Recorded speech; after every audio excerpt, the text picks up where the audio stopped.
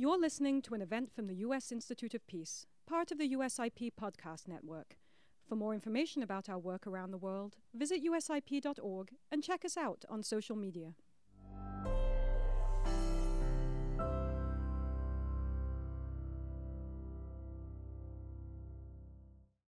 Ambassador Lippert is currently the Vice President of International Government Affairs at Boeing. Prior to that, as most of you know, he was the U.S. Ambassador to the Republic of Korea. He has also served in a number of senior positions in the Department of Defense, including as Chief of Staff to Secretary of Defense Chuck Hagel and as an Assistant Secretary of Defense for Asian and Pacific Security Affairs. It was in that position that I actually first met Ambassador Lippert. He was kind enough to meet with me at the Pentagon when I was there, I think as a second lieutenant, which I always think says a lot about people in important positions who make time to meet, mentor, and counsel those below them. Ambassador Lippert also served in the White House as Chief of Staff to the National Security Council and in other senior staff positions in the United States Senate. Ambassador Lippert is also a veteran. He's been mobilized to active duty with the United States Navy from 2009 to 2011 as an intelligence officer, and this included a deployment to Afghanistan. From 2007 to 2008, he deployed as an intelligence officer with SEAL Team 1 in support of Operation Iraqi Freedom. For all of his service, both as a civilian and in the military, he's received a number of awards and decorations. For example, he received the Bronze Star Medal for his service in Iraq, the Defense Meritorious Service Medal, and the Basic Parachutist Badge. He's also the recipient of the Department of Defense's Distinguished Public Service Award and the Department of the Navy's Distinguished Public Service Award. Most importantly, as a fellow Stanford graduate myself, he graduated from Stanford with a BA in political science and holds an MA in international policy studies from Stanford as well. He has studied Mandarin Chinese at Beijing University, and obviously, since I just heard him when we were having lunch, speaks Korean as well. So please join me in inviting Ambassador Lippert to the stage for his keynote remarks.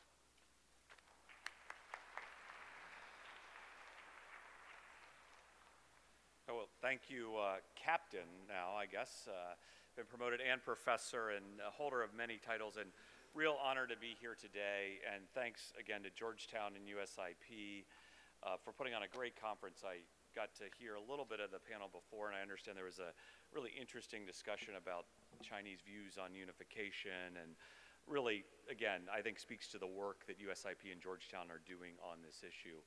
Let me also say, I'm a little down this morning. Doosan, my favorite Korean baseball team, was beaten soundly by the Hanwha Eagles, so I'm a little down. But Doosan was on an 8-game winning streak, and literally every day it helps. Both my excuse is it helps me with my Korean language, but I do wake up virtually every morning and watch Doosan on the Naver app. I highly recommend it. It keeps me close to South Korea. I think, you know, the challenge of giving a talk like this is the wide variety and deep expertise of folks in this room. I think there are some people who know just a heck of a lot more about this subject than me. There are folks who, like General Pyo, like Jaws over there, experts on military issues that, you know, they've forgotten more about military strategy and tactics than I will ever know. So what I thought I would do here is just do about a 20-minute kind of primer overview to just level set, and then really get into a Q&A, because I think that's where the value is in these, is really the audience experience and really inviting comments, not just questions, because I think this is an environment, especially with, I'm looking out at the folks here, you just can learn a lot, and that's what this forum's all about. So let me dig in, try to do about 20 minutes, like I said, and why don't I start with something that I think is often overlooked, but incredibly important in all of this. It's the neighborhood in which this is all operating. And people often want to go right to the US and North Korea and sort of don't necessarily take into account the context in which, the regional context in which this is happening. Let's just go through the neighborhood. And I know some of this is self-evident and obvious, but it's always, I think, important to remind us why this issue is so important. One of the reasons it's so important is the neighborhood in which it is unfolding. First, if you're around foreign policy circles long enough, people know one of, if not the most important foreign policy issue that you deal with is nuclear weapons and nuclear weapons policy, right? It is, in many respects, there's a reason people who are expert in this are called theologians, right? That is the status in which this part of foreign policy is held. And in this issue are 3 of the world's nuclear weapon states. 3 of the 5 declared nuclear weapon states. You also have North Korea, obviously, with its nuclear weapons program. That's why we're here. And then you have a lot of countries, Korea, Japan, Taiwan, nearby, that could break out as necessary.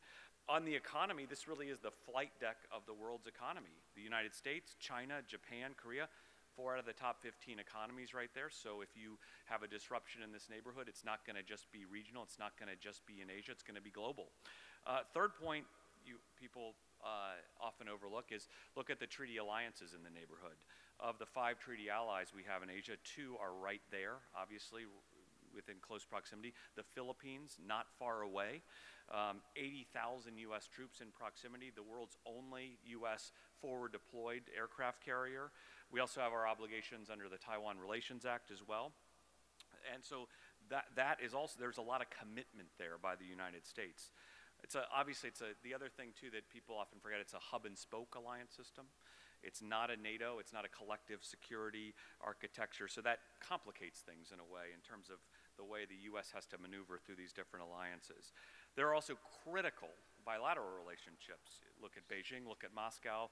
These are important, often complex, sometimes difficult issues for the United States. And then locally, you have really deep, often unresolved or under-resolved territorial and regional issues that I think add to the degree of difficulty here. So I just wanted to set that up at the outset.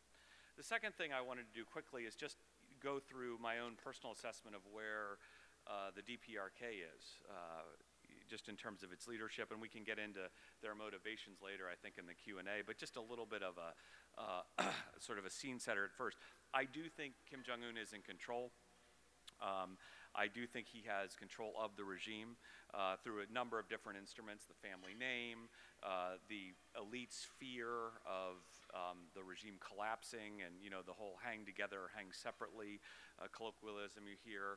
I do think that he is a rational actor on the scene. I think there's an open question that's always interesting dealing with any country of how he perceives the world, how he perceives the United States, and I think we're going to get a lot more clarity on that in the coming days with the Inter-Korean Summit and then by the end of June. That's an interesting question. Thus far, up until this point, really the last month or so, what has been interesting is he has looked very different from his father, right? He has been much more black and white. He has shown much less faith in diplomacy and negotiations. And I think, if you talk to folks, you'd often get into a pretty interesting conversation, right? You would get into this conversation of, well, is he really smart and perceptive? In other words, is he essentially accumulating as much fissile material, nuclear missile technology, to set himself up for a bargain or a negotiation, or is he missing opportunities in terms of diplomatic outreach? One could argue the 2015 aborted trip to Russia, the lack of conversation with Beijing, the failure to follow through on inter-Korean talks in 2015 with the Park Geun-hye regime. Is he missing opportunities to otherwise divide the coalition that is against him, that has proven pretty robust in terms of sanctions? So I think the jury was still out, and it still is out, but that's often the debate you'd get into. Is he just avoiding smaller, what you would say smaller negotiations to save up for a big one, or is he in the regime missing opportunities, not seeing those opportunities, or just doesn't believe in diplomacy? And I think that's an interesting question as well. I've always said the last point I'd say is what I think is interesting here is, last 2 points, is one, I felt, he's in control, rational. My own belief, though, the model he has built is hard to sustain over time, if not impossible. it's hard not to have no relationship with Beijing, right? It's hard to have your hard currency come way down dramatically. There are a whole host of other things, but it always made me feel about a year ago that he was going to have to, the regime was probably going to have to make some sort of diplomatic move relatively soon to address some of these shortcomings. And I think one of the most interesting issues that they probably have to address are markets and information flow. We've seen that in terms of the book North Korea Confidential, its review in the Chosunobo, and the North Korean regime's reaction to that, which I think is a pretty interesting data point. So I have always felt that, you know, the model isn't necessarily sustainable. There probably needs to be some sort of diplomatic move. I think there's an open question as to whether or not this current round is that diplomatic move or not, or if it's more of a stalling tactic. More on that later. Last, I think just, again, self-evident, but what's interesting here in terms of the negotiations is the Kim Jong-un regime, the North Korean regime, especially over the last 5 years, has made, you know, obviously nuclear weapons, the nuclear power status a key component of the regime, right, and its legitimacy. And I think, you know, that makes it a little less incompatible with some of the negotiating aims of the United States and the international community. And, you know, we've seen recent comments in the press that the North Koreans are committed to denuclearization, and I think that is a very interesting question which needs to be looked at in the coming days and weeks. Let me maybe just take a quick run through kind of the recent history and talk a little bit about kind of the I would say almost dramatic turn of events we've had over the last couple of months. You know, first there's the Olympics, right? Everybody followed that pretty closely. I think there's a question about the DPRK motivations here. I think, you know, first of all, I think they did want to participate in the Olympics. I think there's some of that. Second, I think the field in terms of a liberal South Korean regime, a conservative United States presidency looked very familiar. I think they also felt that there was very little cost to participating, and in fact allowed them to test if the South-South split is alive and well. It allowed them to try to increase their popularity in the short term. So there was a lot of benefit to participating in the Olympics, and I think by most analysts' measures, they not only ran the play, they ran it pretty well in terms of the Olympics. It did give the South Koreans, I think, an important opening and opportunity to, I think, express a certain degree of warmth, I think, to test where the North Koreans are and to follow up. And so then we're quickly into the follow-up meeting in Pyongyang between the South Koreans and the North. And, you know, I think if you read the press carefully and you talk to South Korean friends, during the meeting, the North Koreans committed to denuclearization. They agreed to let the U.S. ROK exercises go forward, and the South Koreans did make a strong point of emphasis on the need to remain firm on sanctions. I think there was also a recognition between the two Korean sides that as important as inter-Korean talks are, and as important and as sacrosanct as the peninsula is to the Korean people, that the United States had to be part of this equation. And I think that's precisely what President Moon was trying to do, which was trying to bring the United States back to the table. What's interesting here is, you know, that there has not been a lot of direct statements or conversations by the North after this summit. You have a little bit. The language looks fairly familiar, but you have, on the other hand, you have the exercises did go forward, and there seems to be some interesting private messaging that has unfolded here as well. So squaring that circle is important down the line as well.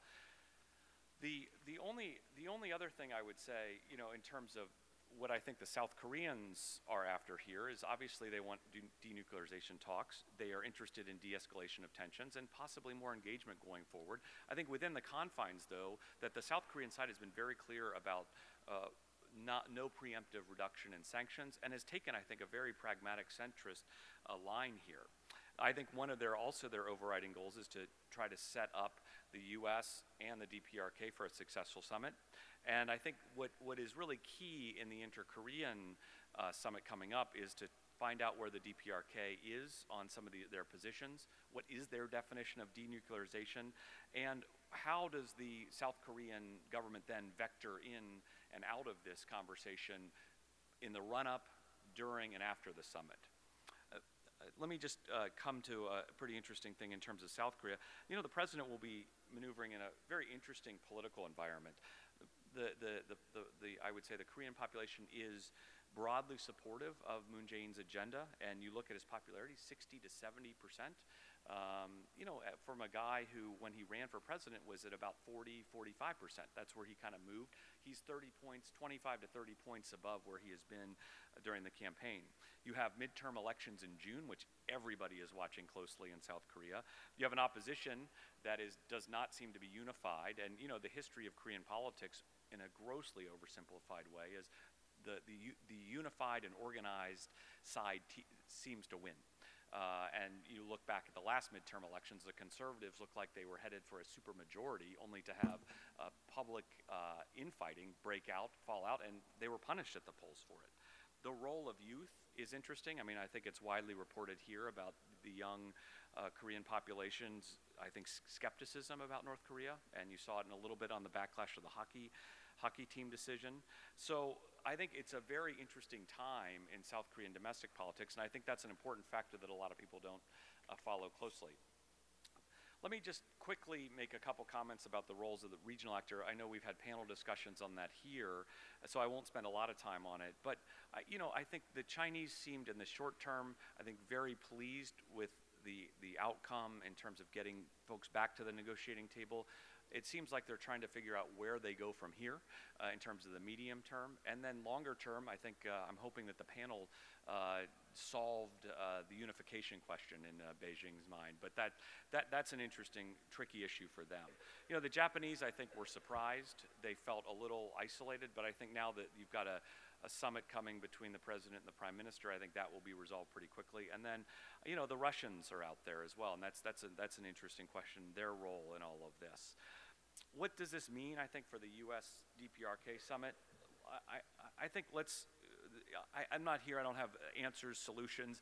I think if I predicted it accurately, I would be doing something else, working in the financial markets, because I would be a wealthy man. But why don't I sort of go through and sort of say what I think's old, what I think's new, and what are some of the key questions and outcomes. First, you know, what seems old is that, you know, first we're back in kind of talks with the North Koreans. Second, the language out of the North Korean, as I mentioned, does not seem all that new. A little bit new, but mostly old. We are talking about denuclearization. The things that are out in the ether are peace treaty. That's all old. That feels very, very familiar. And again, we will now be on the third iteration of the Inter-Korean Summit talks. That all seems kind of standard and has been out there. What's new, there's some interesting new things. First, obviously, you have the president of the United States meeting with the leader of North Korea for the first time. The size of the North Korean program is different.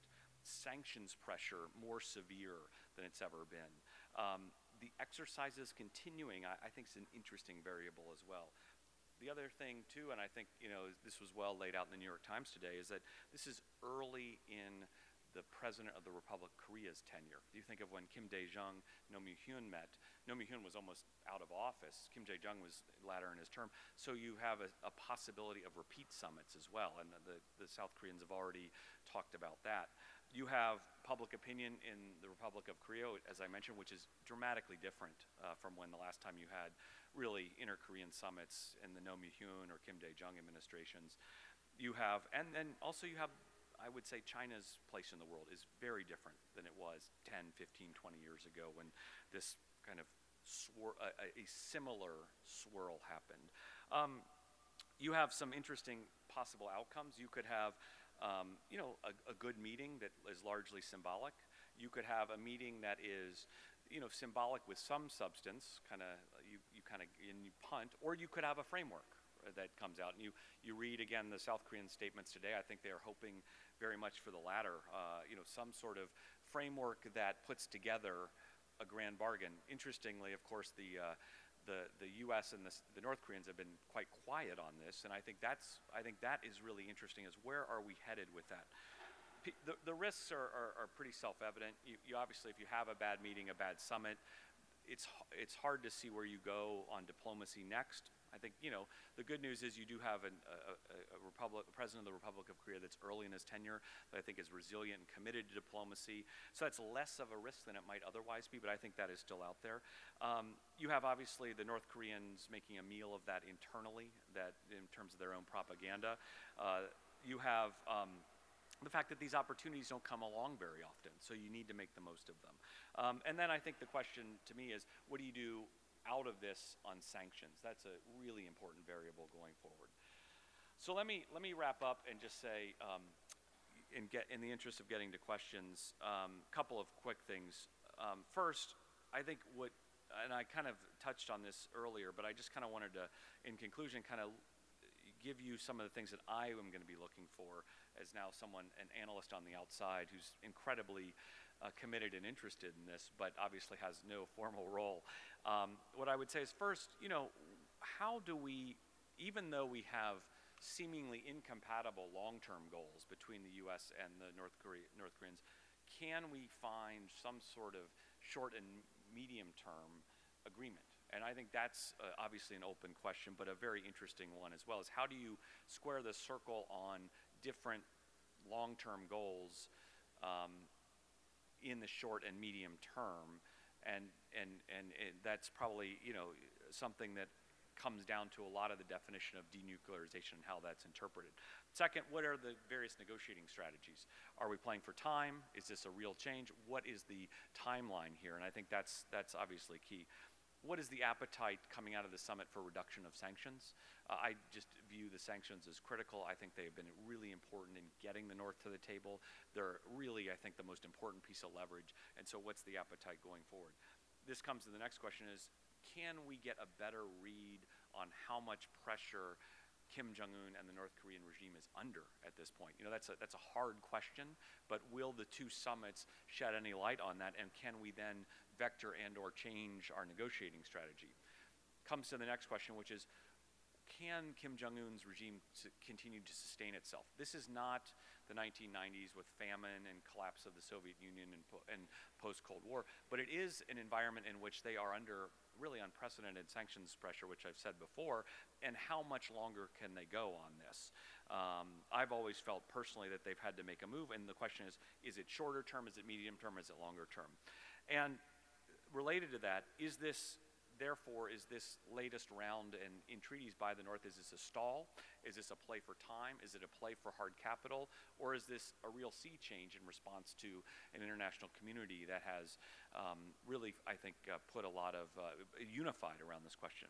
And then last but not least, what I would say is, and this is the big black box that's going on right now, what are the outcomes of this flurry of diplomatic activity? And I think, the more insight we get on that, what's going to come out of the President-Prime Minister Summit, what's going to come out of all of the talks that we've seen various and sundry reports about, where is that going to lead us going forward? So those are kind of my universe of questions that I'm watching. It will be nonetheless, something that will be interesting for all of us Korea watchers to really, I think, dig into, analyze, really try to discern. But I think longer term, just coming back to the very first point I made about the region, this is incredibly important. It's an incredibly important moment in history. It's an incredibly important time. And I think that it's not just about Korea. It's not just about Northeast Asia. This is about the world. And the entire world was watching. And so let me end by saying, the stakes really are high here and really important for everybody. So with that, let me open it up to the questions. I stand ready to be peppered, corrected, amended, told how wrong I am. But I just did want to level set everybody before we got into questions from this very, very esteemed and distinguished audience. Thanks.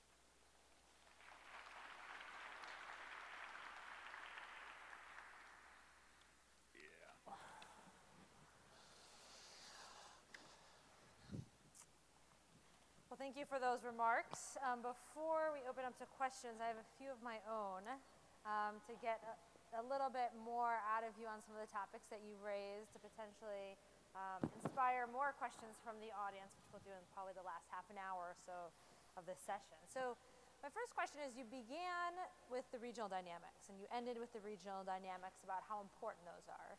And I was wondering, from your point of view, what would really be game changers with respect to, for example, relationships, bilateral relationships between countries like South Korea and China, or Russia and South Korea? And the basic premise of this question is to ask, what would be the ideal strategic environment for us to be able to resolve this North Korean nuclear issue? Yeah, it's a great question. I guess this question takes me back to really the gambit that Park Geun-hye made with Xi Jinping early in her tenure. I mean, you had this interesting dynamic where Xi Jinping, for the first time in really modern Chinese-North Korean relations, came to Seoul before he visited Pyongyang. And that was a really interesting time, because I think some thought, well, are we actually witnessing a fundamental realignment here? So I think what would be ideal going forward is obviously, I think more alignment between Chinese, South Korean, and U.S., I would say short and medium-term interests. I'm going to be a realist here and say, look, our long-term interests are something that are really big, really important. We've got to hammer those out. Those are big, huge issues. We've got summits coming up in weeks and months.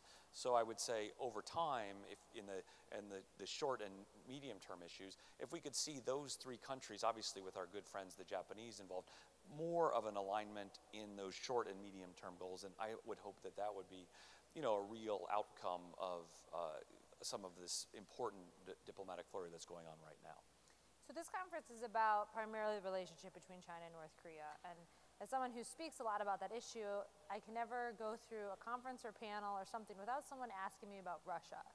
And I never have really a good answer, because as a China specialist, I don't really see Russia playing a big role. It seems like they're relatively uninvolved right now, at least. So do you think the United States should be promoting greater Russian involvement? Do you think they're going to stay on the sidelines? And just in your experience as ambassador, is that assessment of Russian influence or involvement declining over time an accurate one? It's a great question. Where the Russians have really shown up in force is at the UN, using their veto on the Permanent Five to, I think, influence and shape sanctions questions. And moreover, remind people that they are in the region, that they are in a voice that needs to be accounted for. So what I would say is, I think it's important, to your point, not to forget about the Russians, to make sure that they are accounted for, engaged with early. Often it's the Koreans and the Japanese who have better success these days in terms of engaging with the Russians. So perhaps that's an important role that those two countries can take on. More broadly, I think, the trick here is going to be, for the first time you have a U.S. DPRK kind of bilateral dynamic at the leader level going, and then how does that, coming out of that, translate into more multilateral diplomacy, which I think will be ultimately required to solve this. That's, I think, point one. The second point is then, to add to that, is how does that square with, as I mentioned in the speech, really a early in his or her tenure President of the Republic of Korea having these meetings and going forward if you have repeat inter-Korean talks. So how do you square the circle between the U.S. DPRK bilat? How do you square the circle between the inter-Korean talks, and then make sure the neighbors and other regional players that will be important in this conversation are accounted for and engaged with. So we have the inter-Korean talks coming up. So it's a very exciting time that every week something exciting happens, that then we have to rethink all of our assessments. So we won't hold you to your answer to the next question that I have, but I'm curious on what you think, through this, at least a diplomatic process, hypothetically, what you think South Korea can live with in terms of an agreement. What is non-negotiable for South Korea? What do you think maybe the United States is willing to put on the table that the South Koreans aren't? And do you see any divergence in the views of the Moon government versus elites versus the domestic public on this particular issue of what can be obtained through negotiations? Absolutely. Well, each of those questions is an all-day seminar run by Frank Alm that will be coming later. I guess what I would say, those are huge questions. I think as I mentioned a little bit, and I wanted to make sure it got in there because I know this is primarily about DPRK China, but I mentioned in my speech, and you touched on it in your last question, is public opinion in the Republic of Korea, which I just find incredibly interesting. And I was having a conversation with Scott Snyder before, and we were both kind of nerding out on it. Because it is a factor, I think, in a way that is, again, new on the scene. And I think, you look at the generational cleavages in their approach to North Korea, and I think that is an interesting variable that is going to be, I think over time, something that the Blue House will obviously have to account for. Like I said, I think right now they're in great shape. They're at 60 to 70%. But what you've seen in South Korean politics, if you study it, is the public opinion changes pretty quickly, and 2 months is a long time in South Korean politics. So I think that is going to be something that is going to have to be managed through, just like any democracy.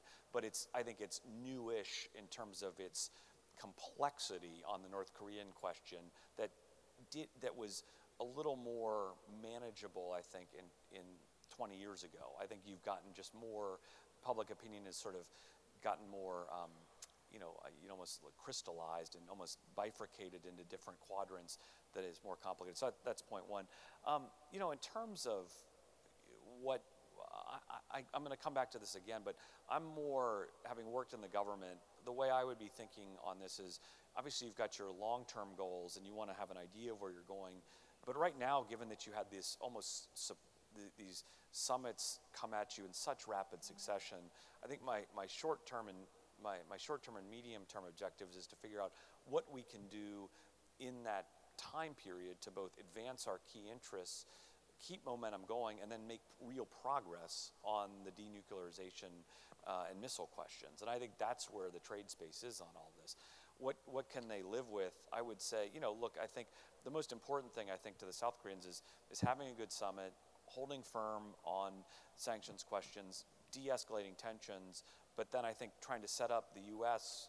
and the North Koreans for a successful summit.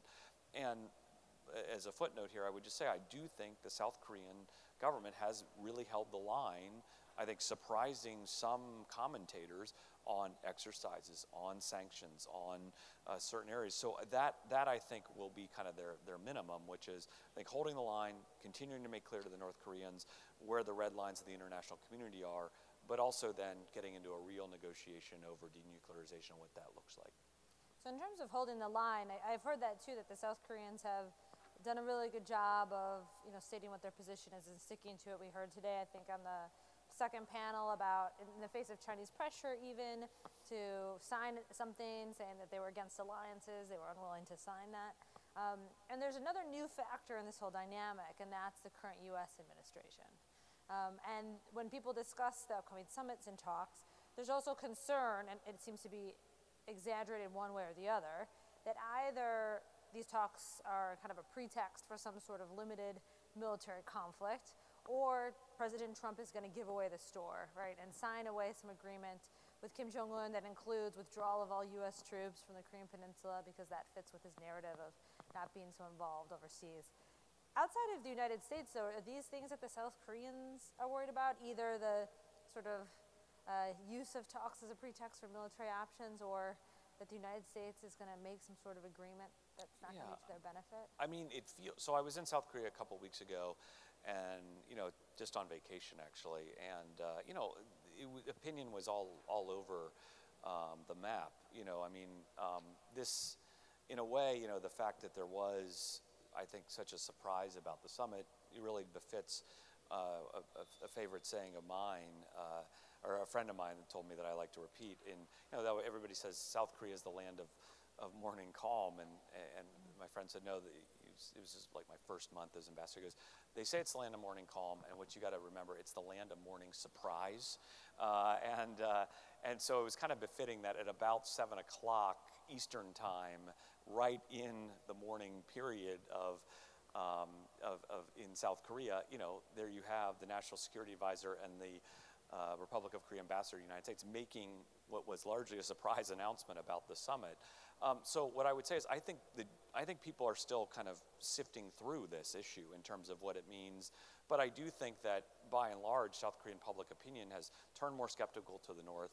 I think it does augur well for holding the line on sanctions and for, I think, a pretty a clear-eyed view of the North Koreans and what their objectives are. So I think if you're asking me where the South Korean population is, I think it's generally supportive of talks.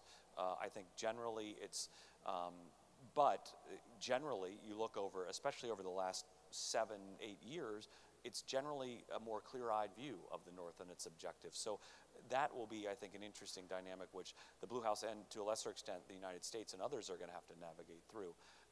Giving away the store, preemptive, sure, like there are always voices on every side of the spectrum who like to make news, but I think most people are kind of in a meaty middle of let's wait and see. Let's see what happens, let's get on the other side of this, and then we'll make a judgment as to where to go from here. So one of the big factors about where this is going to go is North Korea's own objectives. And one of the big aspects of the debate is whether Kim can give up his nuclear weapons and stay in power. I guess more importantly, does Kim believe he can give up his nuclear weapons and still stay in power? Yeah, and I think that's really, you know, it comes back to your first question, you know, or your question that you just asked, which is, you know, part of why there's so much speculation or why there is a little bit of uncertainty, or I would say unformed opinion that seems more fluid, is nobody really knows exactly what the North Koreans want. The language, as I said, looks a little old in some of their statements. That leads one to the classic conversation about what the definition of denuclearization is or is not and may include. On the other hand, you know, you have sort of interesting new elements, right? And you know, you talk to people in this town a couple of months ago, and they said, well, this is all just a big setup, and there was gonna, you know, this was a way to force a split in the alliance and to have basically the North walk out during the exercises and resume test. That has not happened yet. So I think it's a pretty interesting sort of conversation. And to your point, I think that's an incredibly important long-term question. I'm sort of figuring out, okay, that question is something we have to address, but if we got there, that would be a really good thing if we were talking about single digits of, you know, possible nuclear weapons material, and how do we manage the short and medium term, I think is really what folks are focused on, and that's where I would be sort of focused on, with an idea of where I wanted to head long term. But so my answer to your question is, I do think that if you get there, the environment is going to look so differently. It's really hard to make a judgment up front on that. But that's what would lead me back to the short and more medium-term questions. So in the short term, right now we have the summits coming up, the diplomatic options. The Trump administration is continuing, at least for now, the maximum pressure campaign, in addition to introducing this new diplomatic element. In discussing how this diplomatic element is going to go down, we've talked about the idea maybe Trump will give away the store, or it'll fail, or it could succeed. We could get some sort of agreement for a timeline for longer-term denuclearization, maybe something short of it that's more of a freeze to the program. But what do you think, if you had to sort of predict, or if you had to advise this administration about how to get the best outcome, what can the United States do in this lead up to this summit, maybe even during the summit, following the summit, to ensure that we get the best possible outcome? Yeah, I'd say 3 things. I mean, this is all about leverage, right, at the end of the day. So to me, in the run-up, you're trying to maximize your leverage. And so that includes 3 things. First, you know, unify your allies, friends, and partners, right? I think that's incredibly important. Make sure at its core that you and the South Koreans are aligned, and then reach out to the Japanese, obviously your treaty ally, and then figure out your China play, right? And then obviously not forget about the Russians, but getting that is incredibly important, I think, in the short term. I think the second thing that I would be doing, and it related to one, is making sure that you are as solid as possible on sanctions, because I do think that is your leverage. That's what you're going to have to trade away over time, and sort of figure out what the game plan is there. And then third, obviously, I think you're trying to suss out where the North Koreans are, right? And that's, you know, if these reports are true, sussing them out through the direct G2G talks that are going on, sussing them out through the North-South talks, sussing them out through the Inter-Korean Summit. I think that's incredibly important, because again, what's a big unknown here, if you're the U.S. coming into this, is where exactly the North Koreans are, what are their definitions, and how is there continuity between the Kim Jong-un and his father's regime in terms of some of these policies, or does this represent a sea change and a real opportunity to make rapid progress on some of these goals like denuclearization? Well, thank you for answering all of my questions. I think we have put forth a lot of interesting ideas and topics that will spark some discussion. So I'm going to go ahead. We have a little bit over a half an hour to get to questions. When I call on you, please wait for the microphone. I know some of you will forget, and I will remind you to introduce yourself. And please make it a question versus commentary. And I'll start over here. Hi, my name is Jenna Gibson. I'm with the Korea Economic Institute here in DC. I think the Trump and Moon administrations have made it clear that their primary goal is, talking about the nuclear program, to the exclusion of some other issues that might come up, such as cyber, chemical, biological, even human rights. So I'm wondering your thoughts on, is that the right approach? Should we focus on nuclear first before digging into any of those at some point? Or what would be your advice on how to possibly integrate some of those other issues as well? Yeah, it's a great question.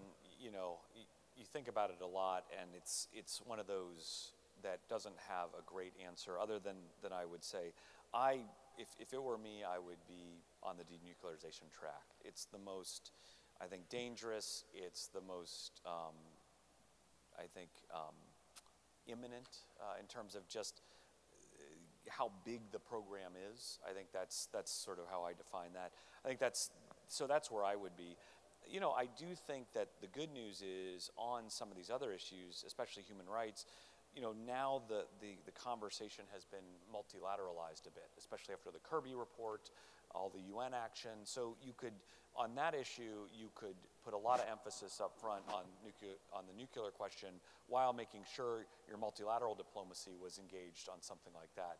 The other thing that I think, we haven't had a real, serious conversation about in almost 2 decades is missile technology. And that probably has to be brought in sooner rather than later as well. So, it's a really hard, I think, unenviable task to figure out how to prioritize those, but I would probably put denuclearization at the top of the pile. I'd focus directly on that. That's where I think the international community's sanctions efforts concern is. So I think making progress on that is critical. And I do tend to believe the theory that if you can make progress there, it will unlock some of these other, at least security questions in terms of bringing them in. The human rights question, I think, is harder, but incredibly important to have the conversation on. And so that's why, this sort of back of the envelope thinking would be, how do you kind of structure your bilateral, your regional, and then your UN more formal multilateral diplomacy to come in together simultaneously? Thank you. This gentleman over here. Oh, there you go. Peter Humphrey, analyst and a former diplomat. Closely related, the most lethal weapon is not the nuclear weapons. It is the prison camps, which account for about 4 or 5 nuclear weapons worth of death so far. We have 0 chance of getting rid of those, 0 chance of getting rid of the entire biological infrastructure, 0 chance of getting rid of the entire chemical infrastructure, 0 chance of getting rid of all the missiles, and 0 chance of having IAEA inspectors run all over the country at will, uninhibited. So what's the point? I don't believe in magical thinking. What is the point?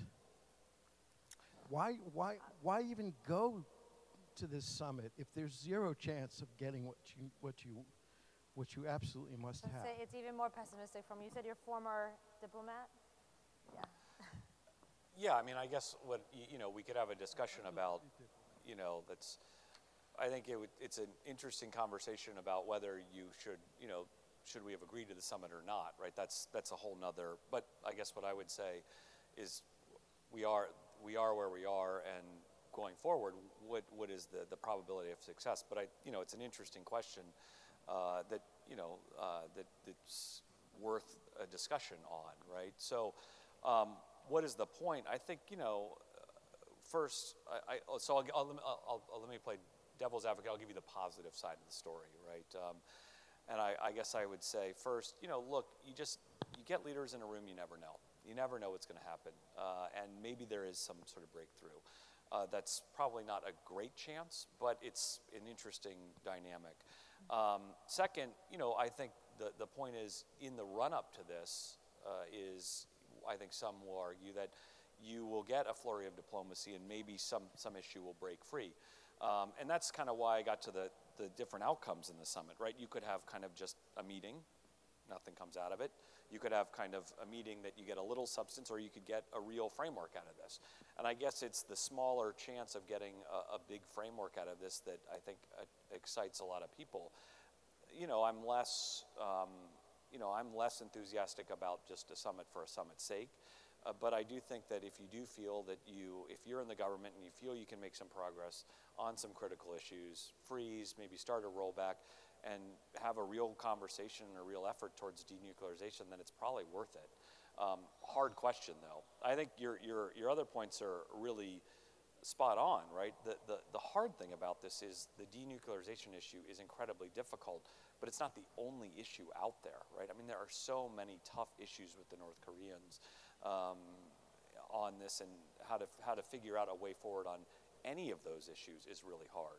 Final point, I'd say, I had this conversation with, when I was ambassador, and it was, the North just wasn't interested in talking, and, the Obama administration was trying to figure out where to go, and I had a former very senior diplomat in the U.S. side come and just said, we've got to start somewhere. And there is some of that thinking that I think still permeates, the State Department and others in terms of making an argument, at least for a conversation and dialogue going forward. So I don't have a great answer for you on your question, but all I can say is that I think there are real pros and cons with the summit.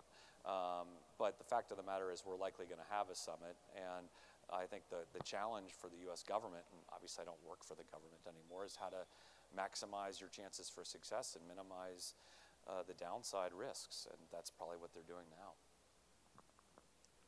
The woman in the back.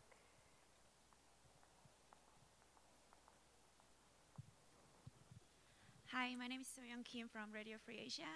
So it could be a follow-up question regarding the upcoming summit between the U.S. and North Korea.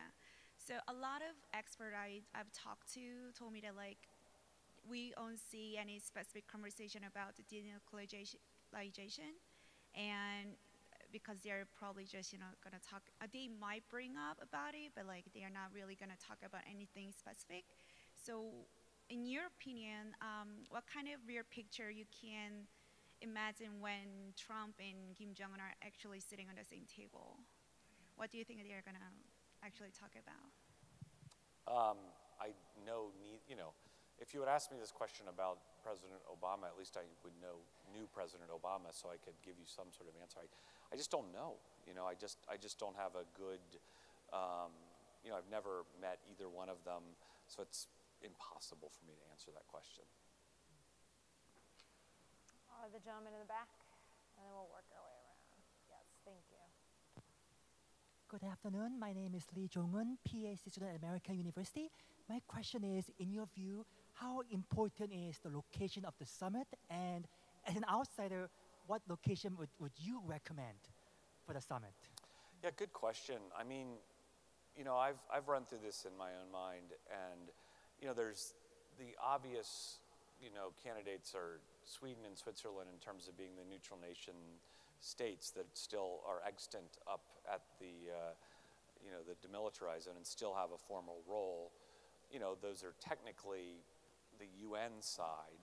The North Korean sides, I think it was the Czechs and the Poles, and they have since departed in that role. So those two seem to be the most logical in terms of, within this institutional framework that still exists coming out of the armistice and the Security Council resolutions that date back to the Korean War.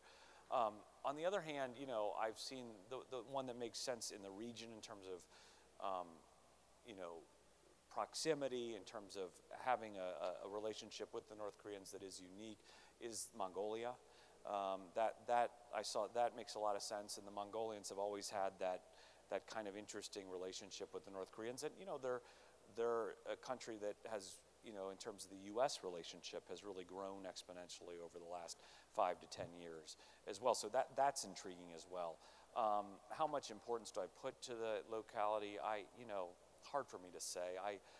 It tends to be, if you're not going to have it in North Korea or the United States, the significance of it diminishes in terms of the importance of the location as an operative variable. I think, much more important is the negotiating positions, the willingness to talk, the definitions, so on and so forth. It's something that's interesting that people like to talk about, but, I think once the talks start, much more important things are just where the two sides are in terms of their alignment and willingness to talk. The brown gentleman in the back there.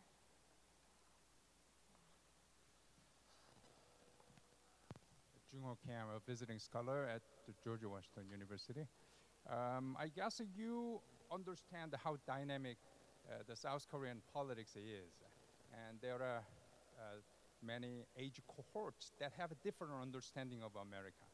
What measures can or should be taken to improve a mutual understanding between South Koreans? Yeah, great question. I mean, this is, everybody asks me about North Korea, and it's obviously, the topic that folks are rightly concerned about. Are you asking me what my real passion is? I really am interested in South Korean domestic politics and sociology, right? I mean, it's a really interesting thing that doesn't get, I think, enough attention. I'd be sitting there as ambassador, I'll just tell you, I mean, and again, it's right, the problem is a global problem. It's a critically important problem. It's a historically interesting moment. So it's right to talk about the North, but I would always be sitting in my office as ambassador, and I'd get, journalists or people visiting, and they'd ask me 10 questions about North Korea and maybe a half a question about South Korea.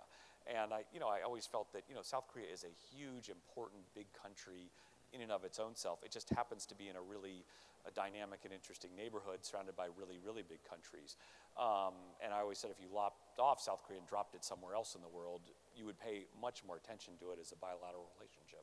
So it comes to your question, you're exactly right in terms of, you see these real cleavages in generations in South Korea. And some people will attribute that to their rapid development and rise and industrialization over a very short period, arguably the most spectacular and quickest democratic development story in the history of the world, right? So I think to get to your point here is that you do have very different views of the alliance, of North Korea, of the world embedded in these generations, and so I think your question is how do we make this better?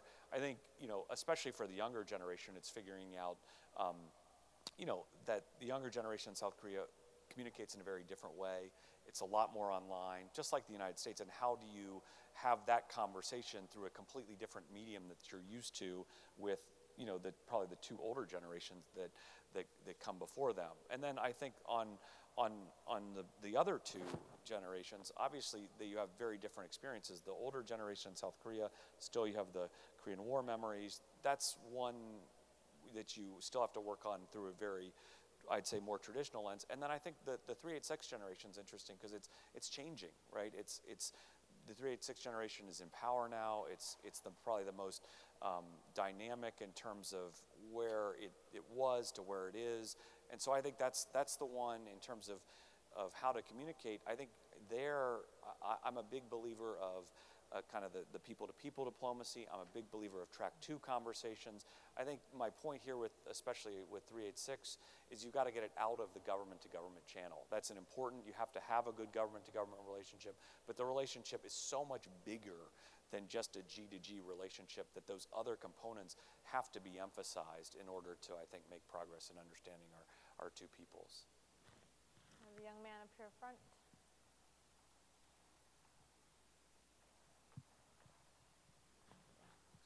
Hi, my name's Justin Lewis. I'm a student in Georgetown Security Studies program. What lessons would you take from the failure of the 1994 Agreed Framework that could be applied towards strengthening any future diplomatic agreement on denuclearization? Yeah, it's a great question, and you talk to those folks who have been around it, and it's a really, the history there is so important and something that, you know, we do have to learn from. I guess, you know, a couple lessons. First, you know, I think obviously, and the world is very different from where it was then to where it is. But I think, you know, if you looked at, had you had to do it over again, probably more consultation up front, right? I mean, it's well publicized, right? But, you know, not having the South Koreans in the negotiations and then essentially handing them a bill for fuel oil, that always created angst and problems that probably, you know, slowed down. I think that's sort of, so I think the point comes to a little bit what we were talking about before, using this time to make sure you are really aligned in your interests. I think that's point one. Point two, I think what is interesting is it does show that the North Koreans, you know, if given the right set of circumstances, can go down the road of negotiations. But I think, you know, and I think this is the third big lesson that I always sort of take from it. You know, it's one thing to negotiate, it's another thing to implement, and it's another thing to adhere to the agreement. And is there, in that process of adherence and implementation, attempts at renegotiation? And I think that's something you just have to account for in your negotiating strategy up front, is that, you know, it's one thing to negotiate with the North Koreans, but their history, especially now over the last 25 years, has so clearly shown a proclivity to cheat and undertake a range of other problematic behavior that you almost have to figure out how to build that into your calculus as you're coming into the negotiating table. Final point, I would say, look, there's a whole history here in terms of, you know, where South Korea and the United States were, transition between two different administrations in the United States. That's like an all-day seminar that's really important history. But, you know, if you're asking me the big lessons to try to boil all this down in a really short answer, it's pre-consultation alignment up front. It's factoring in, you know, it's the North Koreans at times will negotiate. They have shown a proclivity to negotiate. 2015 as well, like on the demilitarized zone, they negotiated very, very rapidly. But then again, negotiation, renegotiation, implementation, and adherence verification are critically important questions as well. Professor Xu. Stella Xu from Ronald College and one of the panelists for the morning session. And I hope you don't mind sharing some of your personal journey in your official career. So one is that you were in Korea still in a very pivotal moment. And would you mind sharing one positive side? What is the most accomplished moment that you have, and also very inspiring to you? And the other side is that so what you have wished that you could do a little more or a little differently? So being away from your office for a little bit, so. Good question. Well, first, you know, I guess the thing I survived was General Jaws' retirement ceremony, which I think was freezing cold. I'm joking. No, what I would say, it's a point that I was just going to make in a joking way, is like you're asking me about sort of my experience. I think what I came away with is like you're only as good as the team around you in Korea, and being the ambassador in the U.S. Being the U.S. ambassador in the Republic of Korea is unique because the only place you have, you know, a unified 4-star, sub-unified commander, there with you, and 2 3-stars, and how that team works together. You know, most ambassadors show up, he or she is by far the senior person. You show up in Korea and you have an embassy, 200 to 300 people, really committed interagency, a lot of diplomats, but then you go to USFK and you have essentially 30,000 people there, and a 4-star and 2 3-stars, and oh, by the way, all the military assets and a chain of command that runs through there. So I think just a lead-in point is that you've got to work together as a team, and you're only as good as the colleagues you had. And we had I just want to point out Jaws. He was an excellent colleague while he was there, and you know that's point one. Most interesting moment was obviously the knife attack. I mean, it was a crazy interest. Somebody told me it's like that's going to be on your tombstone when you die, and I said, yeah, I guess that's probably true. And that's where you saw in a matter of 3 days a range of different emotions, aspects, of South Korea, and almost all of it was positive. With the exception of the 1 to 2 minutes when you're being physically attacked, the response was amazing by the South Korean people, and that's what I always say. The last point I'll say on this is, the true test of a principle, the true test of an alliance, the true test of a friendship is not when things are good, it's when things are bad, and how you respond in that adversity. And the response was just amazing. And I still, I think about it, once, every couple of days I think about it, and I still kind of get half choked up, just remembering like some of the great things. And I'll just, you think about like thousands of people outside your hospital room, I mean, it was amazing. And then, like you're out of the hospital, and the South Korean government shut down all the traffic in Seoul to get back to the residents, and you're like, that's just amazing. And the, people for who you haven't heard from in years, showing up in your hospital room or emailing you. It just, in a way, I just will stop here. It just, you saw it.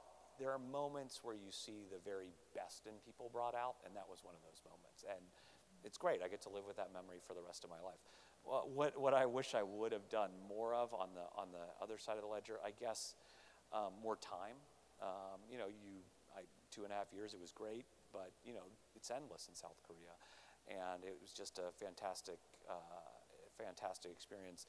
I guess you'd sort of say, do you, had I had a little more time, I would have, liked to have done a little bit more on what I called sort of the new frontiers issues. Like, everybody comes to South Korea, they want to talk about the North-South issues, or secondarily, they want to talk about the economic issues. And there's a whole emerging set of issues in the US-ROK relationship: cyberspace, energy, environment, public health, AI, all of that. That's an incredibly important basket of bilateral issues that will define this relationship going forward. It also gets to the younger generation, draws in different segments of society. So if I had more time, I would have put more focus on that. And that and agreeing to swim across the Han River in sort of September are my two biggest regrets anyway, so I'll stop there. The gentleman here all the way to the left.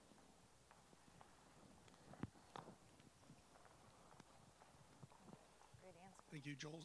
Excuse me, Joel Starr from USIP. Mark, good to see you. I was working for Senator Inhofe when he was over on the Senate Foreign Relations Committee, and you're in the reserves as well as I'm as a lieutenant colonel in the U.S. Army. I wanted to ask you about conventional forces. You just talked about the two three-star commands, the joint commands, the UN command, U.S. Army. How is that reflected in the move from Yongsan to Camp Humphreys, and how is it perceived by the North Koreans from a conventional forces standpoint? Great point. Jaws, chime in here, please. I mean, I just, and correct me if I'm wrong here, my sense is, first, the North Koreans have largely fallen back on asymmetric capabilities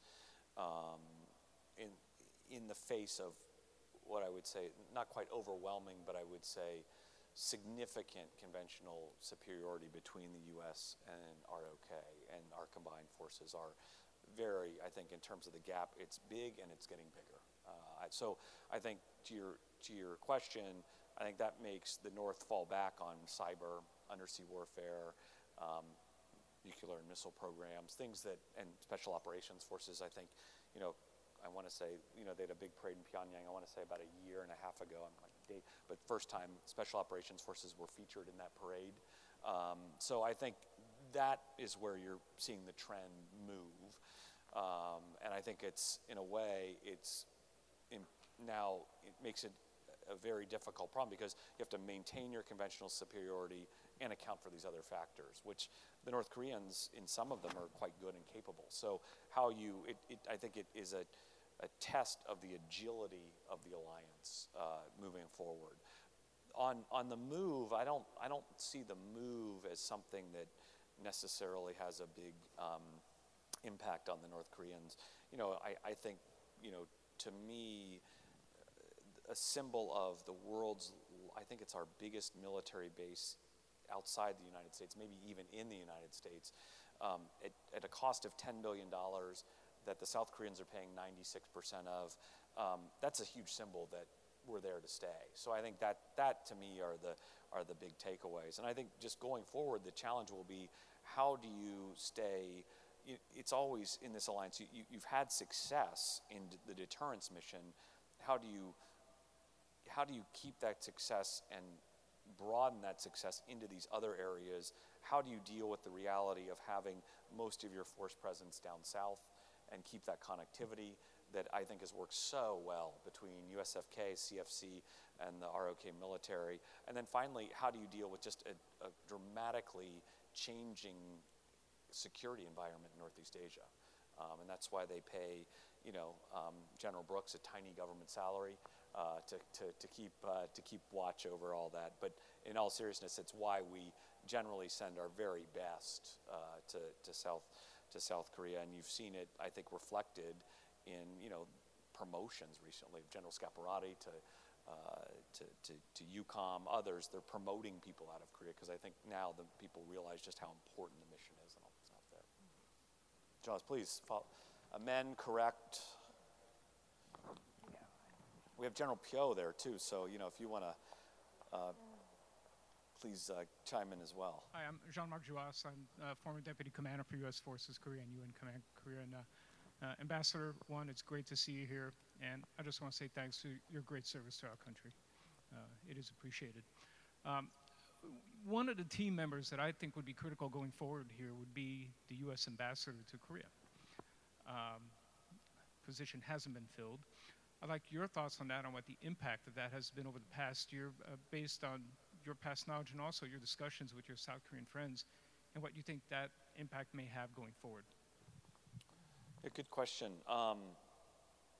First, let me just say, I do think, there is a very capable charge in South Korea, Mark Napper.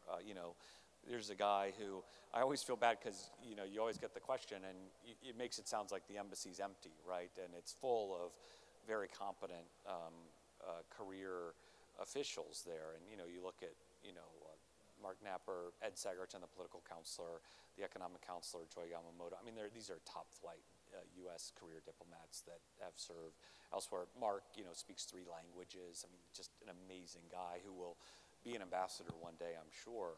What I would say is, Korea is kind of the sweet spot in terms of it's an incredibly important relationship, but it's one that I think is hard for the two sides to manage through capitals. Some relationships, having worked in the White House, you do a lot of management through capitals, right? The UK is like that. The time zones, the language, that sort of, and now communications, you can kind of do that, right? It's harder to do that from the US-ROK relationship, and I think that's why you end up with a premium on the U.S. ambassador and the USFK commanders and their deputies. So I think it is a place where the ambassador really does have an impact. I think the mitigating factor here in this case, besides a competent charge, is 2 things. One, the fact there is a 4-star commander out there. There is that full complement. That does help cover down. You obviously want the job filled. It always, all things being equal, and assuming you get the right person, obviously, you're always better off. And I think it is important in terms of the day-to-day momentum. On the other hand, like I said, there's some mitigating factors. One is the USFK command structure does help a bit. And the second, it's pretty interesting, I think, all of the high-level attention that it's getting does kind of force more management from capitals. But, where it really shows up is, I always say, like, the top-tier issues tend to get taken care of, right? It's that kind of 1A, 1B, 1C, 2 third-tier issues that tend to, where the ambassador can kind of go in and elevate those issues. I think that's where there's a really critical need. And finally, I'm a little biased. I would just say, I'd like to think the job was consequential when you did it, but I would say I think the other thing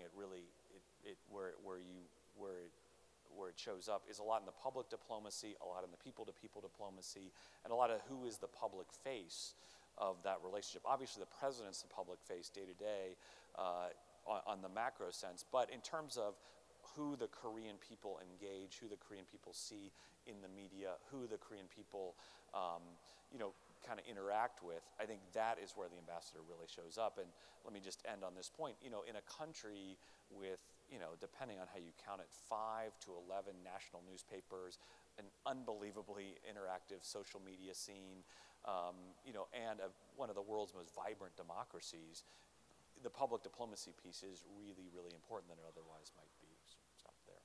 I think we have time for one last question here in the back.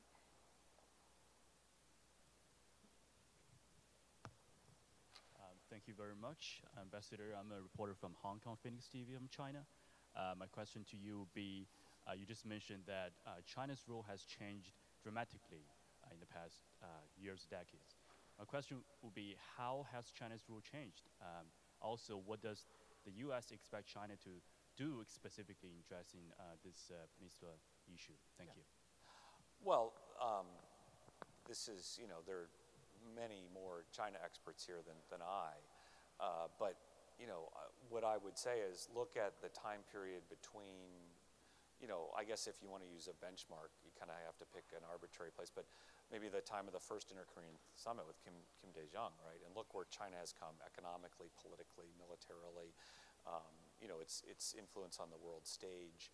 It's a very different country in terms of just its prominence, at least in modern times. So I think that's really an important and is a key driver in terms of security, economic, political machinations in Northeast Asia. So I think that's sort of the short answer to your question.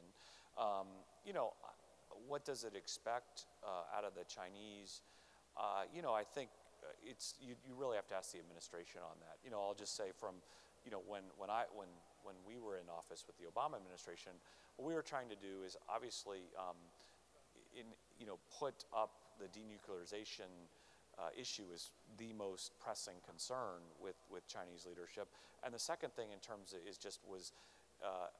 was that, look, if the North Koreans, which they didn't want to do after the Leap Day deal fell apart, if they didn't want to negotiate, we were left with a pretty binary choice in terms of sanctions. And it was working with the Chinese to craft and implement robust sanctions, because the Chinese we knew could move the needle on the sanctions unlike any other country. So that's what we were after in the Obama administration. And to its credit, the Chinese moved and moved dramatically during President Obama's time in office and his conversations with Xi Jinping. They moved off of long-standing red lines, and you ended up with two, I would say, pretty robust Security Council resolutions in 15 and 16. I think the question is going forward, what is enough, how fast, how rigorous the sanctions will be implemented. That's all a conversation between, I think, between Beijing and Washington that is critically important both in the run-up and the aftermath of these summits. Thank you for listening to this event. If you'd like to listen to more events or explore our other podcasts, visit usip.org/podcasts.